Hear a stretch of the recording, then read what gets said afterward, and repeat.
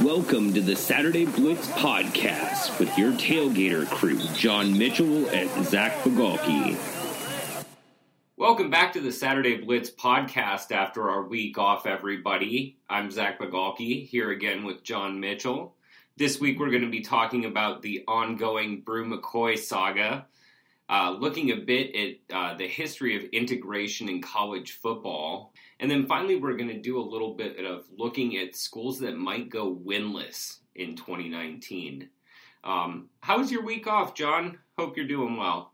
It was good. I hope everybody had a good Memorial Day weekend and whatnot. So now we're excited to get back into the swing of things as we get closer and closer. I know we've got a lot on tap coming up. I know a lot of the preseason magazines have hit the stands and stuff now. So that's always an exciting time for the college football off season to have those. I always like to pick up the Athlons and the Lindy's and all that just to have and get as much of that info as I can during this time of year. So we're definitely excited to be back. Yeah, it is always really fun the time of year when those first start coming out for sure. It just really does feel like the beginning of the new season coming on. You know, we look at recruiting, we look at even spring practices, but once those hit, it's like the rosters that they start to lock into those really feel real and tangible because you're holding hundreds of pages in your hands. So, right. Yeah, and one player who we don't quite know yet where he's going, though we have a good idea of it, is Bru McCoy. That was the first topic we were going to be looking at this week. So, just a little bit of background into this. Obviously, he visited Texas back in September. The school was courting him. USC had the obvious home field advantage. A lot of his friends were playing there, and he originally decided on USC back in January. You have all the, brouhaha around Cliff Kingsbury signing and then leaving as offensive coordinator. He ends up deciding to go to Texas, has a great spring practice, and dealing a bit with some nagging injury issues, but puts in a good spring game, looks great in early practices. Looks like he could be a real promise for the future on Tom Herman's team. And then, homesickness sets in, whatever else sets in, and he's back in the transfer portal. And, that officially happened on the last day of May. And now here we are, sort of looking at him most likely going back to USC. But whenever somebody's in the transfer portal, that's obviously not a guarantee. So, this seems like one of the wackiest stories we've seen in memory of, transferring before a player even hits school. Yeah, twice now, right? Because, he was initially committed to USC, was going to go there, decided at the, last minute that he wanted to get out of his letter of intent, signed a letter of intent with USC, and then got out of it to go to Texas, and now apparently is wanting to go back to USC, and he hasn't formally said USC, but he said in the statement he released that he wanted to go home, and home is obviously for a kid who played at, was it Mater Dei High School? Yeah, they're in Santa Ana. USC is home, obviously is what he means by that as well. So it's definitely strange. We've both been on record to be all for kids being able to have freedom of choice and whatnot. I do wonder if, there is a point where you got to draw a line somewhere when it comes to that. I don't know. My concern, I think, with it, Zach, is this saga probably doesn't help when it comes to the coaches who are already starting to pitch a fit about the transfer portal. I feel like Bru McCoy is going to be the kind of the test case for that. They're going to all point to that like, oh, you see what happens when we let these kids transfer with impunity. You get the Bru McCoys of the world who transfer twice before playing a college down or even really probably completing a college class. So, yeah, it is kind of a weird situation. Again, I still feel in his situation that, it's different. And for him, and I think it's something that everybody should take into account, is this is a kid who committed to play for USC and that was home and he wanted to stay there. But he committed to play for Cliff Kingsbury. They had the coaching switch at offensive coordinator. And, Kingsbury was one of the main reasons he decided to sign there during the signing period. So then, his second choice was Texas, and he had a good relationship with Tom Herman, and he decided that. So he goes to Texas, and then, like you said, homesickness sets in pretty quick for a lot of kids who move away that far away from home, LA to Austin. And, so I think it's understandable. I get how this could have happened. I don't think it's the best look. And I worry that this could be the situation that kind of ruins it for everyone else. I don't know if I want to put it that way, but kind of the final straw that makes some coaches really try to push for some other kind of legislation. See, what it kind of looked like to me was a particular Temple head coach that never actually coached a game at Temple. Like we see bouncing around in the coaching ranks. I'm going to willfully choose not to name names there, but we'll just say, a particular Temple head coach that never actually coached a game at Temple. It sounds a lot like that sort of situation. Or, like he showed some kind of genuine commitment to Texas. He went through spring. He gave it an actual shot. He went through a whole semester. And, like if you go out at the middle of the year, especially coming in as a winter enrollee or a spring enrollee, I'm not sure whether they're on quarters or semesters there at Texas. But regardless, you come in the middle of a school year and enroll. It's always going to be tough to adjust in the first place as a student. And, obviously to do that as a football player, there's some bit of an easier adjustment because you're coming in and you're part of the team. Like you have a core group of people who you're going to be hanging out with regularly at least. So that makes the adjustment somewhat easier, but you're still coming in the middle of the year. That's not an easy thing to do. And so, I think that combined with, the uncertainty of not knowing what was going to happen at USC sort of drove him to a place where it was at least stable at that moment. But then, he sees Graham Harrell come in as the offensive coordinator now at USC, and it offers some potential that he also saw in Kingsbury to play in a similar sort of, air raid, heavy passing offense where he'll get his touches with the football at receiver. So I think that came off as attractive. And I think that's I think that's a reason why they're obviously the front runner to land him again coming back out of the portal. So I think it is an odd case. It really is a weird test case. A similar thing that comes to mind for me is, the case of Randy Moss, where he bounced around before ever playing a game, first Notre Dame and then Florida State, and then, finally ending up at Marshall. But that was obviously a very different extenuating circumstance. We haven't seen McCoy get into any sort of legal troubles, obviously. That was at the heart of Moss's bouncing around between schools. So there's really not even a corollary in that, especially since, coming in as a true freshman looking to play, I think it really is uncharted territory. And as you said, you could see this lead to detractors toward the transfer portal begin to make their case against it.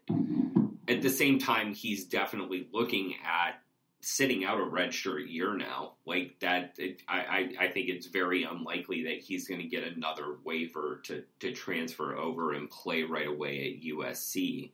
It'd be very surprising, at least, to see that happen. And I think he's okay with that. I think it's, not the worst thing in the world either, especially since you have even more talent coming in the 2020 class. So, I think in the end, yes, you're going to see some people really rail against it from the transfer portal is terrible standpoint. And, on the other hand, it is what it is. And if you're going to let some people move around, you might as well allow freedom of movement within the rules. And obviously the rules are probably going to include a year sitting out on a red shirt. Yeah, I think you had a good point about the Temple situation as well, leaving. And it's different in a way, but also aside from Manny Diaz and aside from college football too, if you look at even another sport, for instance, I don't know if you remember back in, I think it was 2010, 2011, Billy Donovan, when he was the head coach for Florida's basketball team, he left Florida for 48 hours or so to be the head coach of the Orlando Magic in the NBA, and then he had a change of heart, bolted from Orlando and went back to Florida, and Florida obviously welcomed him back with open arms, just like USC will be welcoming Brew McCoy back with open arms. And the thing is, with a player like McCoy, he's worth it. You're talking about arguably one of the 10 best players in this past recruiting class. And this could be a massive win for Clay Helton. And I don't think he'll get another waiver either, but this is a guy who could be a really big weapon, very versatile weapon. He's a big receiver, so he's got, the ability to do a lot of different things. So, and my worry is, I already pointed out what my worry was. So I think he's definitely worth it, though, and that's why you're seeing the bouncing around. If he, a month later wanted to come back to Texas, I guarantee you that Tom Herman would be open to him doing that as well. So, oh yeah, I just want him to be happy with his situation, and hopefully he can find what he's looking for in LA. Yeah, certainly. And obviously the appeal of coming close to home, totally understand that.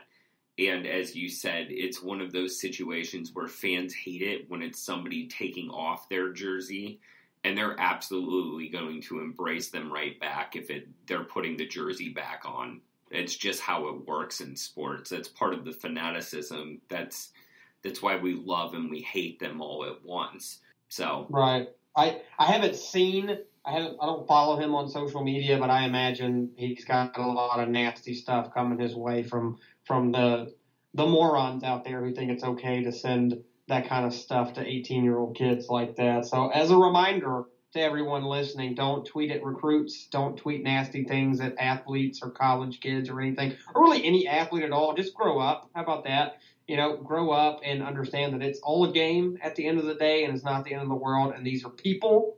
Mm-hmm. And I think that's something that's really important as a reminder for everyone, because I don't feel like that's really realized by a good, decent bit of the population who really, if something affects their team, they just can't seem to handle it. Oh, yeah. I think especially with recruits and with athletes, in anything surrounding the sport, I'm going to put a caveat in there because I love calling out just about anybody if they're going to say something ridiculous on Twitter. So watch out, I guess. I guess it's, fair warning for those of you that end up choosing to follow me on Twitter. If I see you and follow you in turn, I like to call things out. So, but, I think in general, if you're going to, harassing somebody for their performance, absolutely ridiculous. Harassing somebody for their choice of where to play the sport, absolutely ridiculous. Harassing somebody for, Kyrie Irving's flat earth theories, absolutely awesome. They're stirring the pot, and you might as well have some fun right back at them. Well, also, Kyrie Irving is a grown adult. Exactly. That's the other part of it. I think your caveat about recruits, just leave them alone. Honestly, right. Let them be them. If you're gonna be really fanatical about it, and you have to follow their Twitter account to see what they're tweeting about that day, more power to you. I personally don't have time to do that with every recruit that's out there. Even the top 10 recruits would drive my Twitter feed nuts. So if that's really your thing, awesome. Don't harass them, though. Yeah. And the funny thing is what I was really getting at with the jersey comment is, fans of USC, I'm sure there was some swirling in cyberspace when he decided to go to Texas initially, when he flipped to Texas. And I'm sure those fans are going to almost universally welcome him right back once he puts on the Trojans colors again. I kind of hope he decides to go to UCLA instead, just because everyone's heads will explode out there. Oh, it would be quite the coup for Chip Kelly, that's for sure. And it would be obviously getting to still be close to home, and it would be the ultimate troll job. It certainly would.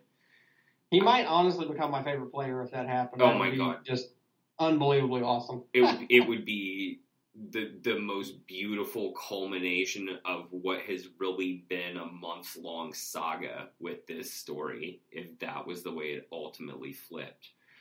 Well, here's crossing our fingers for that to happen, just as the most fun story we could possibly write and talk about. Let us know on Twitter what you think might be the most fun flip for him if he does not end up at USC, as we all most likely expect. But for now, we're going to take a quick break. When we come back, we're going to talk a little bit about some college football history, so stay tuned. Welcome back from the break, everybody. I'm Zach here with John again. During this segment, we're going to be talking a bit about something I've written about in the past couple of Sunday morning quarterbacks that have come out on the Saturday Blitz website, looking specifically at the history of, black college football, both at historical black colleges and universities, and just in terms of integration in the sport and looking at all of those stories around that. So, we're going to look at that a little bit today and just talk a little bit further. But first, I just kind of wanted to, just put it on the table for you, John. What's, the first thing that comes to mind for you when you think about integration in college football?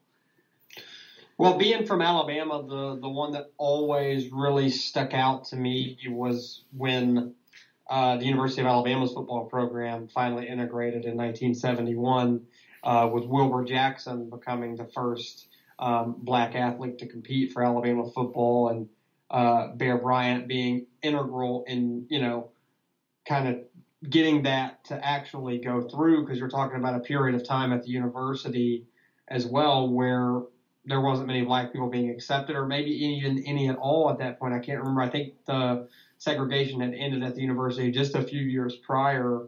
So you're not that long removed from George Wallace, the governor of the state, standing on the steps of the university and proclaiming, segregation today, segregation tomorrow, and segregation forever, to a just massive applause of people who, were all aboard that kind of thing. So you're talking just a few years down the road from that. I don't remember the specific year for the George Wallace speech. It was sometime, I believe, in the 1960s.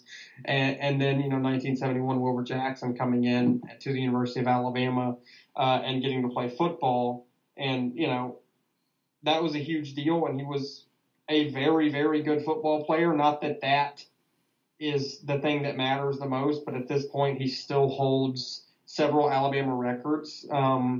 He owns the school record for yards per carry. He averaged 7.2 yards per carry in his 3 years with the program. Ended up being the 9th overall pick in 1974 to the San Francisco 49ers. So a hell of a football player Wilbur Jackson was. And that's the one that, if I think about segregation in college football, that's the one that hits the closest to home to me, because that was, my school, my team. Certainly. And I think that's the thing, is for most people, the traditional storyline tends to look toward SEC schools, looks at those stories like Alabama, especially the Alabama story, around, there's always the sort of myth around scheduling USC the year before, and looking at the fact that that was sort of the wake-up call for the state of, we've got to bring in, the best talent we can possibly find regardless of race.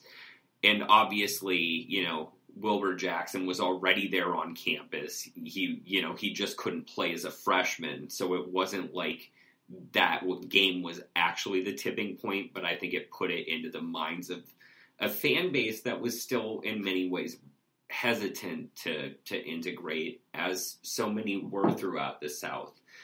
But, that's obviously the traditional storyline. We follow the path of Darrell Hill becoming the first, black player in any Southern Conference when he started for Maryland in 1963 in the ACC.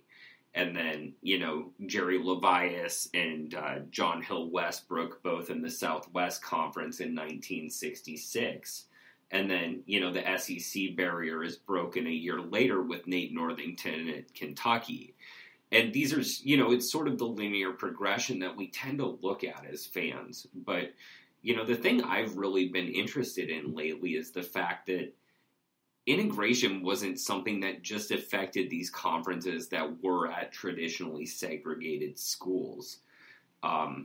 Obviously, coming from Oregon, one that really hit me was the case of Bobby Williams and Charles Robinson, who were the first two black players on the University of Oregon. It was then the Webfoots rather than the Ducks, but the first Oregon players who weren't white. And they show up on campus in 1925 or 1926. It's a year after Oregon's exclusion laws are finally repealed off the books. So for those of you out there who don't know, Oregon was founded as basically a white utopia. And there were laws on the books from its, on its constitution that said black people cannot own property in the state. They cannot cross into the state. They cannot be in the state. And obviously, that's a fiction that can never be entirely policed. But even in cities like Portland, you saw very segregated neighborhoods and redlining going on well into the 20th century. And so there is a real legacy of that. And so to have these two players come onto campus right after the exclusion laws are stricken from the record, huge deal. And these two players, they meet with some hesitation about where in the world are they going to stay on campus. They obviously can't stay here and they can't stay there. There's a big stink about this. And finally they get put in this segregated space in sort of the basement of one of the dorm halls, and finally the rest of the team lobbies for them to be included in the team's hall, and just to be able to all stay together. And the administration finally relents to that, and these players stay there and play for the team. But it also speaks to the fact that what happens at one school in a state doesn't necessarily happen at the other, because it takes another 25 or more years before Oregon State fields its first black player. And I think that's one of the stories that we kind of lose when we talk about integration, is the fact that it isn't just a Southern thing. Absolutely. I think that's interesting. I think that something that could be overlooked potentially, and that is how the big colleges in the states like that play a role in kind of desegregation throughout the rest of the state too. And obviously segregation laws were no longer a thing by the 1970s when some of these stories were taking place, but there was obviously still, particularly in some of the more southern states, some really heated racial tension. A lot of people who were, outright refusing change. And you see that anytime there's some big kind of change like that, anytime throughout the history of this country, there's a lot of resistance. So I wonder how, watching for, the University of Alabama, for instance, how the people in the state watching Wilbur Jackson play and thrive and helping the team win ultimately a national championship in 1973, what that did to maybe change some hearts, change some minds and everything. But you're still talking, there's areas everywhere that still have issues with that and can't help but make, offhanded comments and stuff like that. Because there's a story that I've talked about with you in the past, Zach, and I've written about actually for the website, about Speedy Cannon, who was a running back in the early 1970s for Jacksonville High School, which was actually my alma mater, and playing a game at Welborn High School, which both of my parents graduated from there. And I believe my mom was actually in school when this happened, and he died on the football field at Welborn in a road game after spending the first half just running all over him. And there used to be, I don't know if the reel's still online, but there used to be a reel from the hit. You'll see him going out of bounds and then a Welborn player diving crown of his helmet first at Speedy Cannon's head. And ultimately, that's the shot that actually killed him. And the controversy surrounding that all comes from the fact that Welburn's band used to play Dixie. That was basically their fight song. That was their big thing. So you would have rebel flags in the stands. You would have that. I remember them playing Dixie when I was a kid, and because I went to elementary school there, and I remember that still to this day. So and that's a little bit off topic, but it's one of the stories that really always hits me when we talk about any kind of desegregation and any other kind of racial situations when it pertains to football. So I do wonder how much maybe Wilbur Jackson, maybe some of the players at Oregon that you talked about, maybe helped and or hurt some other in some other ways. I know that hopefully people seeing them would make some at least. And if you need something like that to be the thing that changes your heart, obviously you've got some more deep-rooted issues that you need to work out and everything. But I do wonder how much sports have helped in that regard in every other area of life. Certainly. Well, and I think the thing about sports in just a broader way is that it allows you to encounter things that you wouldn't normally otherwise. Like, so as a kid from Wyoming, I was lucky enough to grow up in Jackson Hole, tons of people traveling from around the world, got to mix with a lot of different cultures. But you move to the other side of the mountain pass in either direction, and you're not going to get that sort of interaction. Oftentimes for those individuals, what you see on television and that sort of diversity you see there is as diverse as it gets. And it's that way through a lot of areas of the country, especially sort of the spans of the West. And this, I think that's why the Oregon story resonates, both because of the way the laws were on the books there and the fact that immediately after you have those laws taken off the books, it's almost like those players are there as a way to sort of normalize it in the public's mind as, this is just something that's so. And sports are just a big enough catalyst that even then, back in the 20s when Oregon football was really, they were coming off of the late teens when under like Shy Huntington, they had a couple of Rose Bowl teams and everything. And so they were still a decent squad, and it did resonate with the public. And so, yeah, I think that is something that really does stick. But I think the other side of that, too, is we're talking about the story of the 1920s and one of the early forerunners, sort of a vanguard of desegregation on the football field.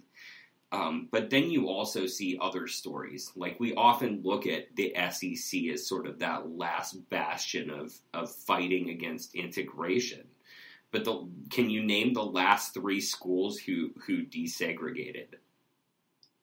I can't. I would assume it's Southern, but based on the way you're talking, I'm going to guess that it's not. So you're right with two of them. LSU and Ole Miss were two of them. Ole Miss would have been a guess, and if you wouldn't have thrown me off a little, yeah. The third one is BYU. Ah, okay.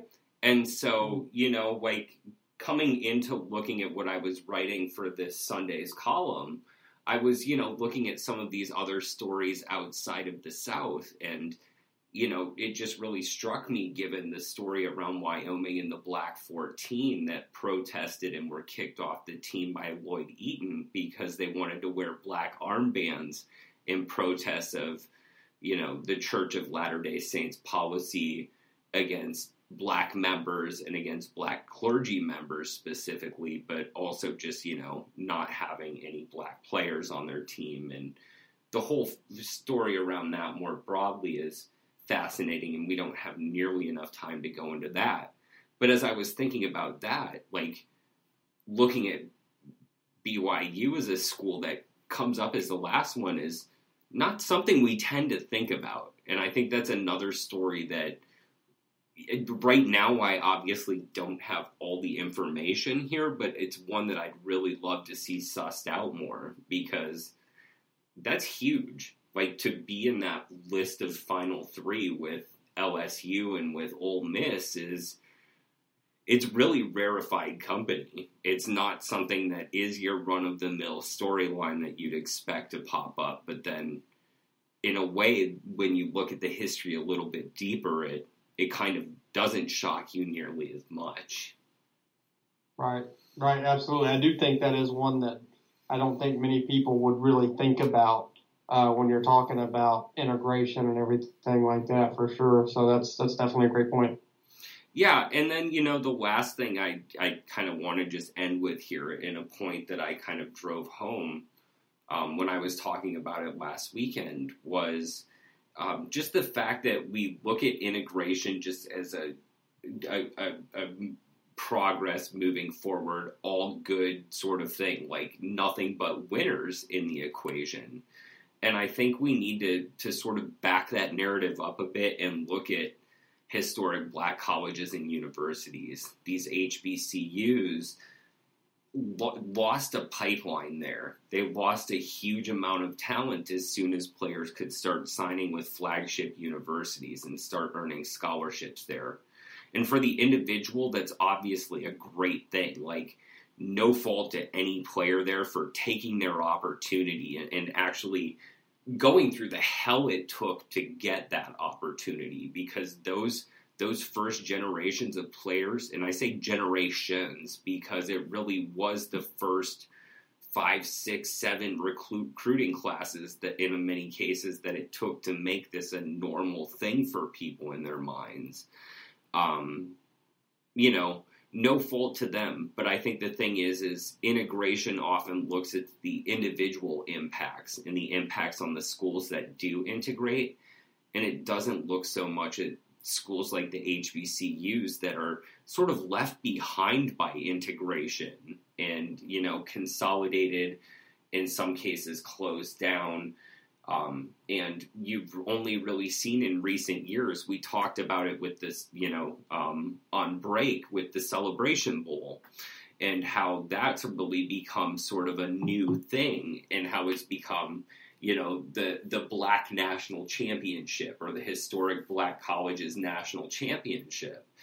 And we've seen that, named by different people over times, and we've seen different bowl games take that sort of mantle. But it on one hand, it's great to see those colleges get that recognition again, because this does give them the money that they need.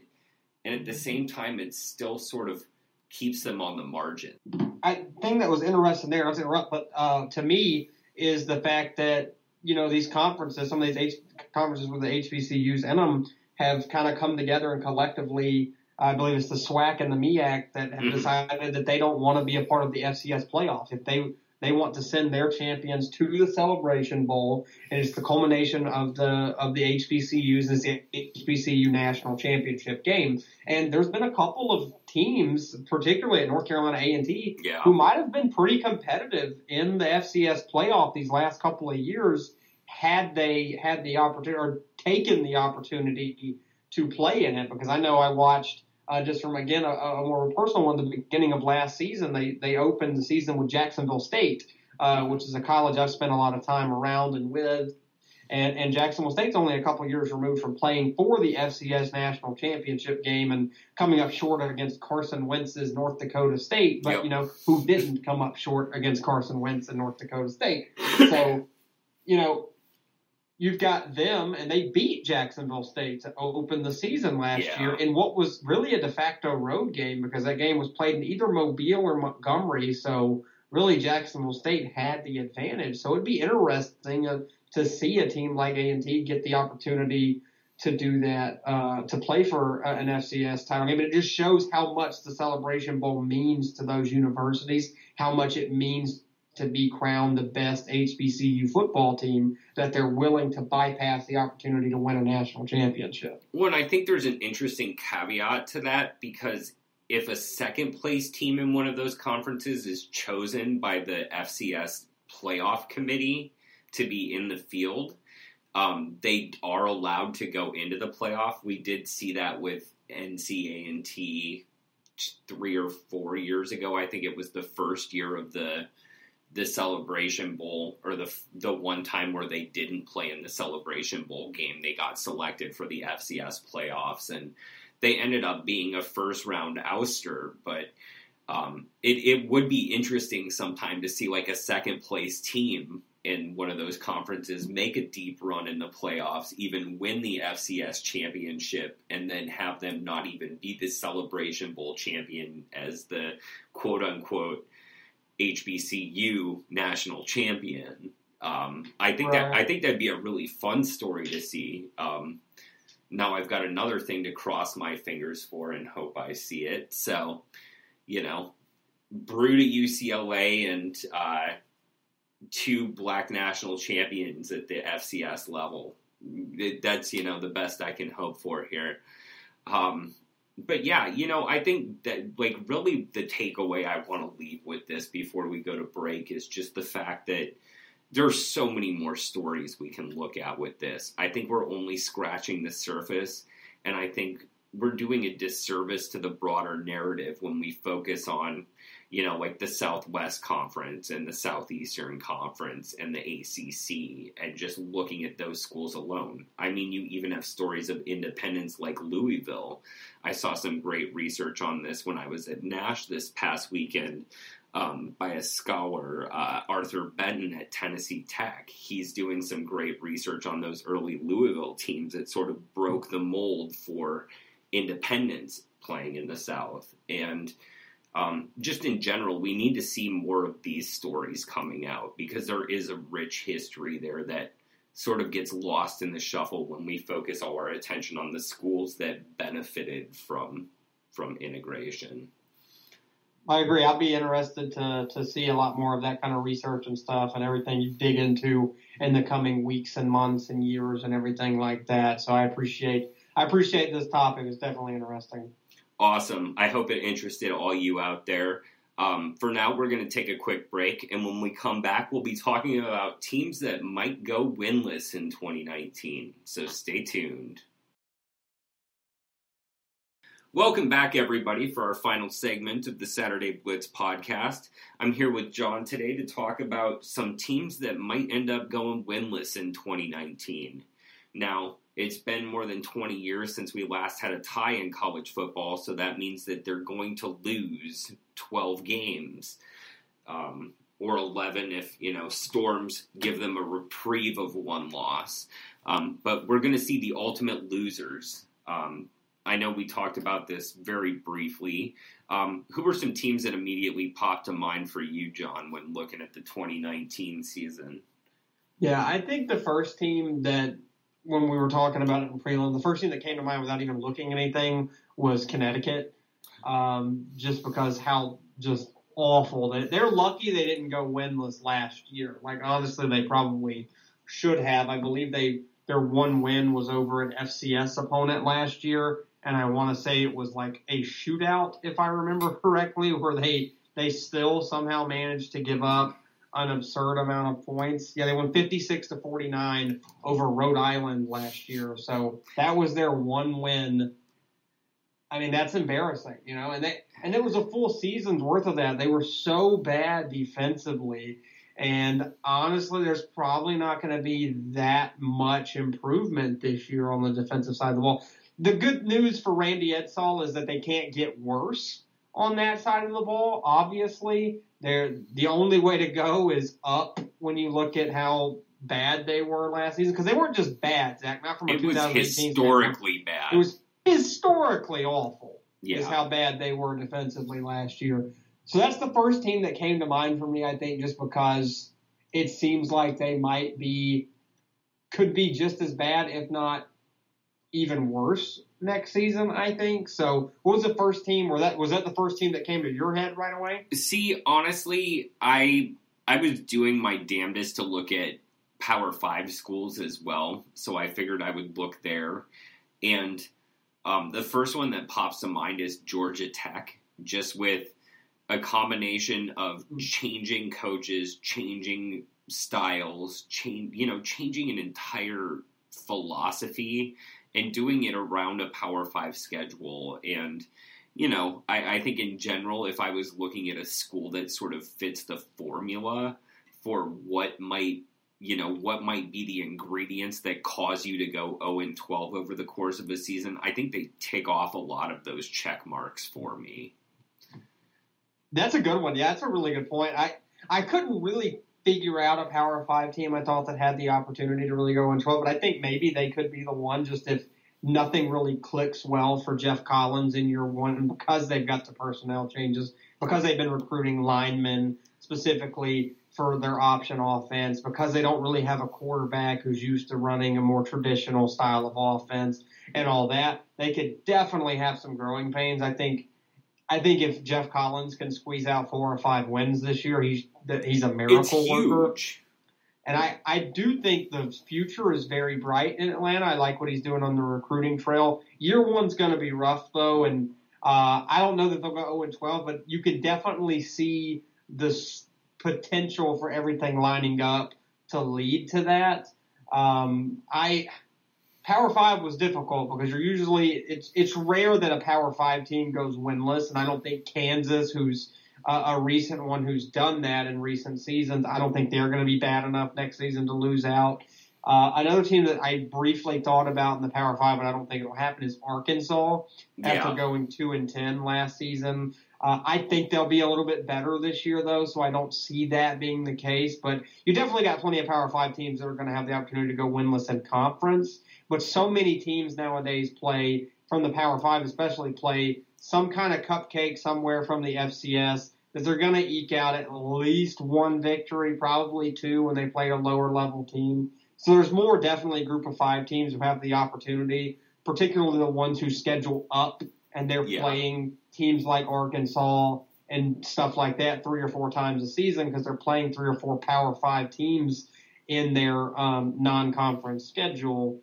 So another team I thought of from the Group of 5 was Rice. Oh, yeah. They lost a good bit from last year, and they weren't very good anyway. I think they won 2 games last year, and, they lost a lot of offensive contributors, particularly at quarterback. They've got a new quarterback coming in. They could be one of the worst teams in the FBS next season. So Rice was another one that really came to mind. Did you have any others from the Power 5 that you thought?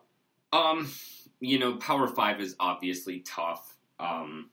I'm inclined as a Ducks fan to hope that Oregon State does. I think they're just, and at the same time, it's always more fun when the Civil War is worth something. So, on one hand, it's fun to see him down, and on the other hand, at this point, it'd be nice to see him step up a little bit. So I'm not going to wish that on them by any means, but I think it's something where if you had to pick out another school, they're one where it's just so barren there at this point, and they're still in such a rebuilding process that it's possible. But, Georgia Tech, they've got a lot more returning talent and a lot more returning production from the 2018 roster than Georgia Tech does, and I think that's another reason why the Yellow Jackets just shot up red flags for me. There's really nobody else from the Power 5 that sticks out. Obviously, there are a couple more Group of 5 schools. I look at San Jose State, which has had a couple of really rough seasons under Brent Brennan.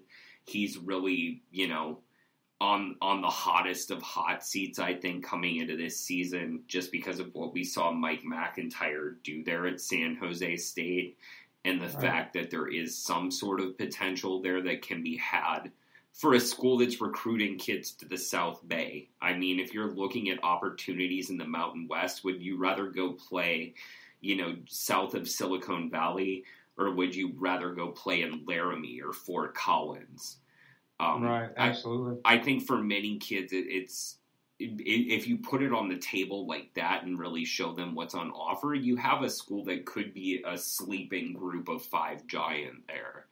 I mean, San Jose is even probably for most kids, a nicer environment to go to than like a Fresno State, which has obviously positioned itself as a great school. I won't quite speak to Boise State because having been there last week, they're in the city of trees, as they like to call it. It is a really beautiful place. I could understand why kids would want to go play in Boise, and it really is a growing city. So it was a fun visit there. But yeah, there is something to be said about a school like that where you've got some kind of advantages, at least against your conference opponents in recruiting. So after a certain point, you've got to make something out of that. And I think, we've mentioned it in the past. We like the idea of a year zero for a coach, especially one coming in where, the coach that's leaving is leaving with a lot of his initial recruiting classes at the same time as they go pro. It makes it so that there ought to be some sort of buffer zone there, some sort of leeway that's given. But I think by year 3, at the very least, you've got to see some sort of results. And, at least 5 wins is something that they've got to hit. And I think they're probably going to be closer to the 2 wins, if not lower scale than that. Right. No, I agree. And I mean, the problem there is we've seen recent seasons them be able to actually win some games. I mean, like you mentioned, Mike McIntyre, he had some success. Obviously, he had early struggles as well, as anybody would trying to build a program. But he did build that program to, actually be really, really competitive. Circling back to UConn, it's kind of interesting because they went the retreat route and they brought back Randy Edsall, who had so much success at Connecticut prior to leaving and trying his hand at Maryland and ultimately getting fired there. But he had a lot of success at UConn the first time around, had really built that program into something that looked at least somewhat sustainable. And now they're the laughing stock, one of the laughing stocks of college football, especially last season. They probably were the laughing stock of college football. And I think it's interesting with UConn. I don't know if they'll ever be able to get back to that level, and maybe they'd be better suited looking at potentially dropping down to the FCS level at some point down the road, because it's tough. It's a tough job. I think really is a tough job to get UConn football. Obviously, the basketball program, men's and women's side, has had a ton of success, but it's easier to recruit 12 to 15 kids than it is to recruit 65, 70 kids. So Edsall's another one of the coaches we talked about.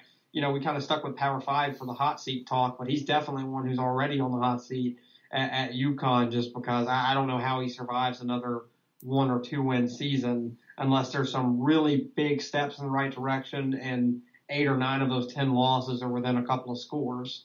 Yeah, well, and I think, you mentioned it's his second stint there, and I think it really speaks to the fact that first stint was when it was still the Big East, and they still had an automatic qualifying spot into one of the BCS bowl games. Like, really, the conditions for success were set up so differently the first time he was there that I think fans kind of have an unrealistic expectation of what he could bring back to the table. And you just don't have as much there as an American Athletic Conference team. They like to call themselves part of the Power 6, but unless you actually have the seat at the table, you can call yourself whatever you want. And the thing is the Big East at that time didn't necessarily have that same sort of sway, but they got in early enough when it was still the Miamis and Virginia Techs of the world on the table playing those games, and they actually did have some sway on a national title level.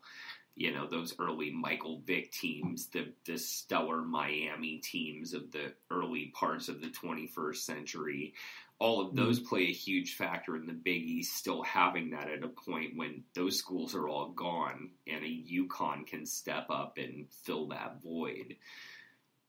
Now, trying to do that in the AAC, do that as a mid-major, which is rightfully the position of a school like UConn most likely, but to do it as a mid-major in a conference that's trying to position itself as major and is really grappling with having lost its status and its stature, and you see its members doing that as well. So I think UConn is a really, really interesting study there in that sort of like fall from grace in a lot of ways because of what the conference has done. We saw TCU sort of fluctuate like that as well after the Southwest Conference collapses. And it's really not until they anchor in the Mountain West that they start to really get back to a point where they can become a power conference team again. Obviously, I'm not going to say the Huskies are going to become the next Horned Frogs by any means, but I think you might be right that finding stability in an FCS conference for their football team might be a good idea. It was before I even started writing here for this website, but I wrote for a previous website, multi-part series looking at FCS teams making that transition to the 1A level. And it was looking at teams since the 90s. And so UConn was one of those teams that had made the transition up. Right. Idaho was another one on those lists, and we've already seen them make the drop back down to the Big Sky. And I think as teams start to realize this sort of fool's gold that was there in looking at what's possible jumping up to the FBS, you're going to see more teams make that move. Because it's either that or you become a team like Pacific, which completely dropped their football program after the 97 or 98 season, just completely cuts it out of the picture. And I don't think anybody wants that to happen. Right, and it's all about revenue because you can either be an FBS team like UConn is right now, and you can get your ass kicked 11 times this season, or you can drop down to the FCS level and you can be competitive. And I know it would take – it's a transition. It's a few years transition because obviously fans, students, and everything like that would be disappointed to see that drop down, to not be going to that. But if you start winning games at the FCS level, then you're going to get the interest back in the program. And maybe, like you said – and it could be eventually, too, a situation where they get their bearings back and they're able to make the transition back upwards, back to the FBS down the line. I think what you mentioned about Edsall is pretty interesting, too, because it is such a vastly different landscape than it was when he was first at UConn. It totally is, coming from the Big East, having that seat at the table, and now coming back when they're in the American and they don't have that seat at the table. And he didn't inherit a lot at UConn coming back for the second stint, but you got to expect more than this. I mean, you can't have a defense that's just getting pillaged like they were getting pillaged. That's going to fall not just on the defensive coordinator, but it's going to fall on the head coach certainly as well. So, I don't know what the answer is, but they're definitely a team I could see that struggles to win any games again next season, and maybe it's going to take a big change, and maybe some kind of risk-taking coach wants to take that job. The advantage TCU had is they've had Gary Patterson there for a long, long time now, who was able to build them up in the Mountain West and then transition into the Big 12. And maybe UConn's able to find that person. The problem is, as soon as that person – there's not a lot of Gary Pattersons out there, right? Because everyone's looking for the next big thing, You got Scott Frost at Central Florida, who could have been like Patterson had he stayed at Central Florida, and eventually maybe UCF jumps up into the ACC or something like that down the line, but instead he bolts and heads to, Nebraska, which you can't blame him for doing because that's his alma mater and a school that obviously means a lot to him, but there's just not a lot of Gary Pattersons in the world who are willing to stick it out with a program like TCU for as long as he did. And now he's in a position where he didn't have to go anywhere, and he's still coaching at the Power 5 level at a school that has the potential to win Big 12 championships, has the potential to compete even for national championships. Yeah, and I think the only real sort of corollary you can see to that is Kyle Whittingham at Utah, having, taken over for Meyer right after that. And, kept that continuity, having been there on Meyer's staff as a coordinator and then continuing on.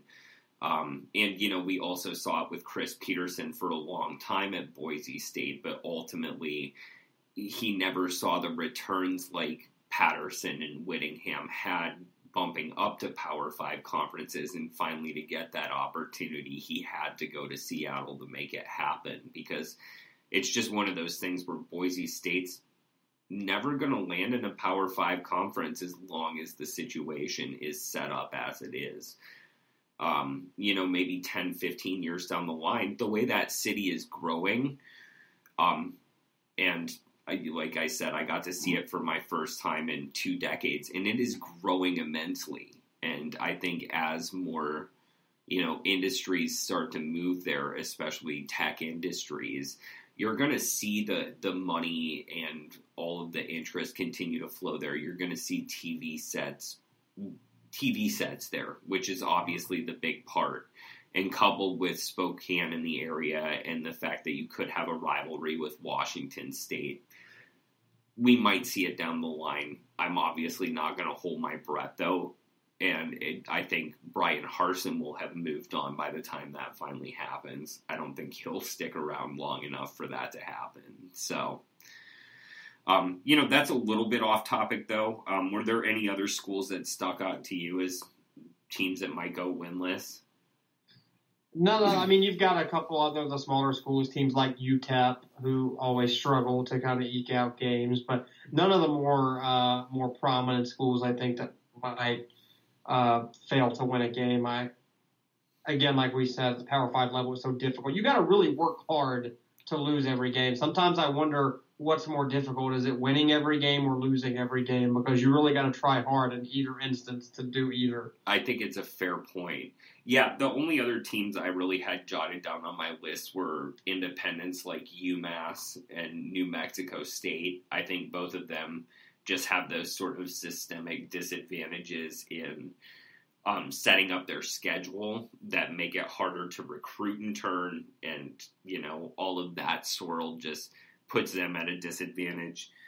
I also wrote down Central Michigan just in terms of the returning talent that they have in what could be an interesting MAC West race this year. So, and obviously that's more of a long shot one, just one I was putting as like a mention it if the time is there. But they're one I could see just like if things all fall terribly for them, it's something that could happen. But again, like you said, you really have to try hard at this level. No single team can 0-12 or 0-11 last season. Everyone had at least one win. Yeah, and I mean, Lord willing, Liberty loses every game next season, but we're not that lucky. That's another one for the wish list for the 2019 college football season. Yeah. Well, I think that's the perfect place to sort of seg out and call this a wrap, everybody. It was great getting to talk college football with you again. Both actually getting to talk here with John and getting to talk for all of you out there, especially after a week off. Sort of made me realize how much I appreciate getting to do this every week. Absolutely. Same way. It was tough taking the week off, honestly. Life gets in the way every now and then, but, we're at least even closer now to the college football season. And like we said earlier, the magazines hitting the stands really makes it feel even realer now. So we definitely both recommend grabbing those. They're always chock full of good information. And we'll be hitting on a lot more stuff, really getting into the nitty-gritty and really starting to preview the upcoming college football season in future episodes, which is, for me, Zach, super exciting. And I know it's super exciting for you as well. Oh, yeah, we'll be talking about it, really within the next couple of weeks. We're going to start launching into some of these different topics leading up to the new season. So we're both really excited about it. Hope you all are out there as well. Definitely be sure to grab as much literature as possible so that you can call us out on anything that we get wrong as well. But for now, it's been a pleasure as always. Have yourself a great rest of your Wednesday and a great rest of your week whenever you're listening to this. And we'll be back again next Wednesday morning as per usual with the Saturday Blitz podcast. Have a great one.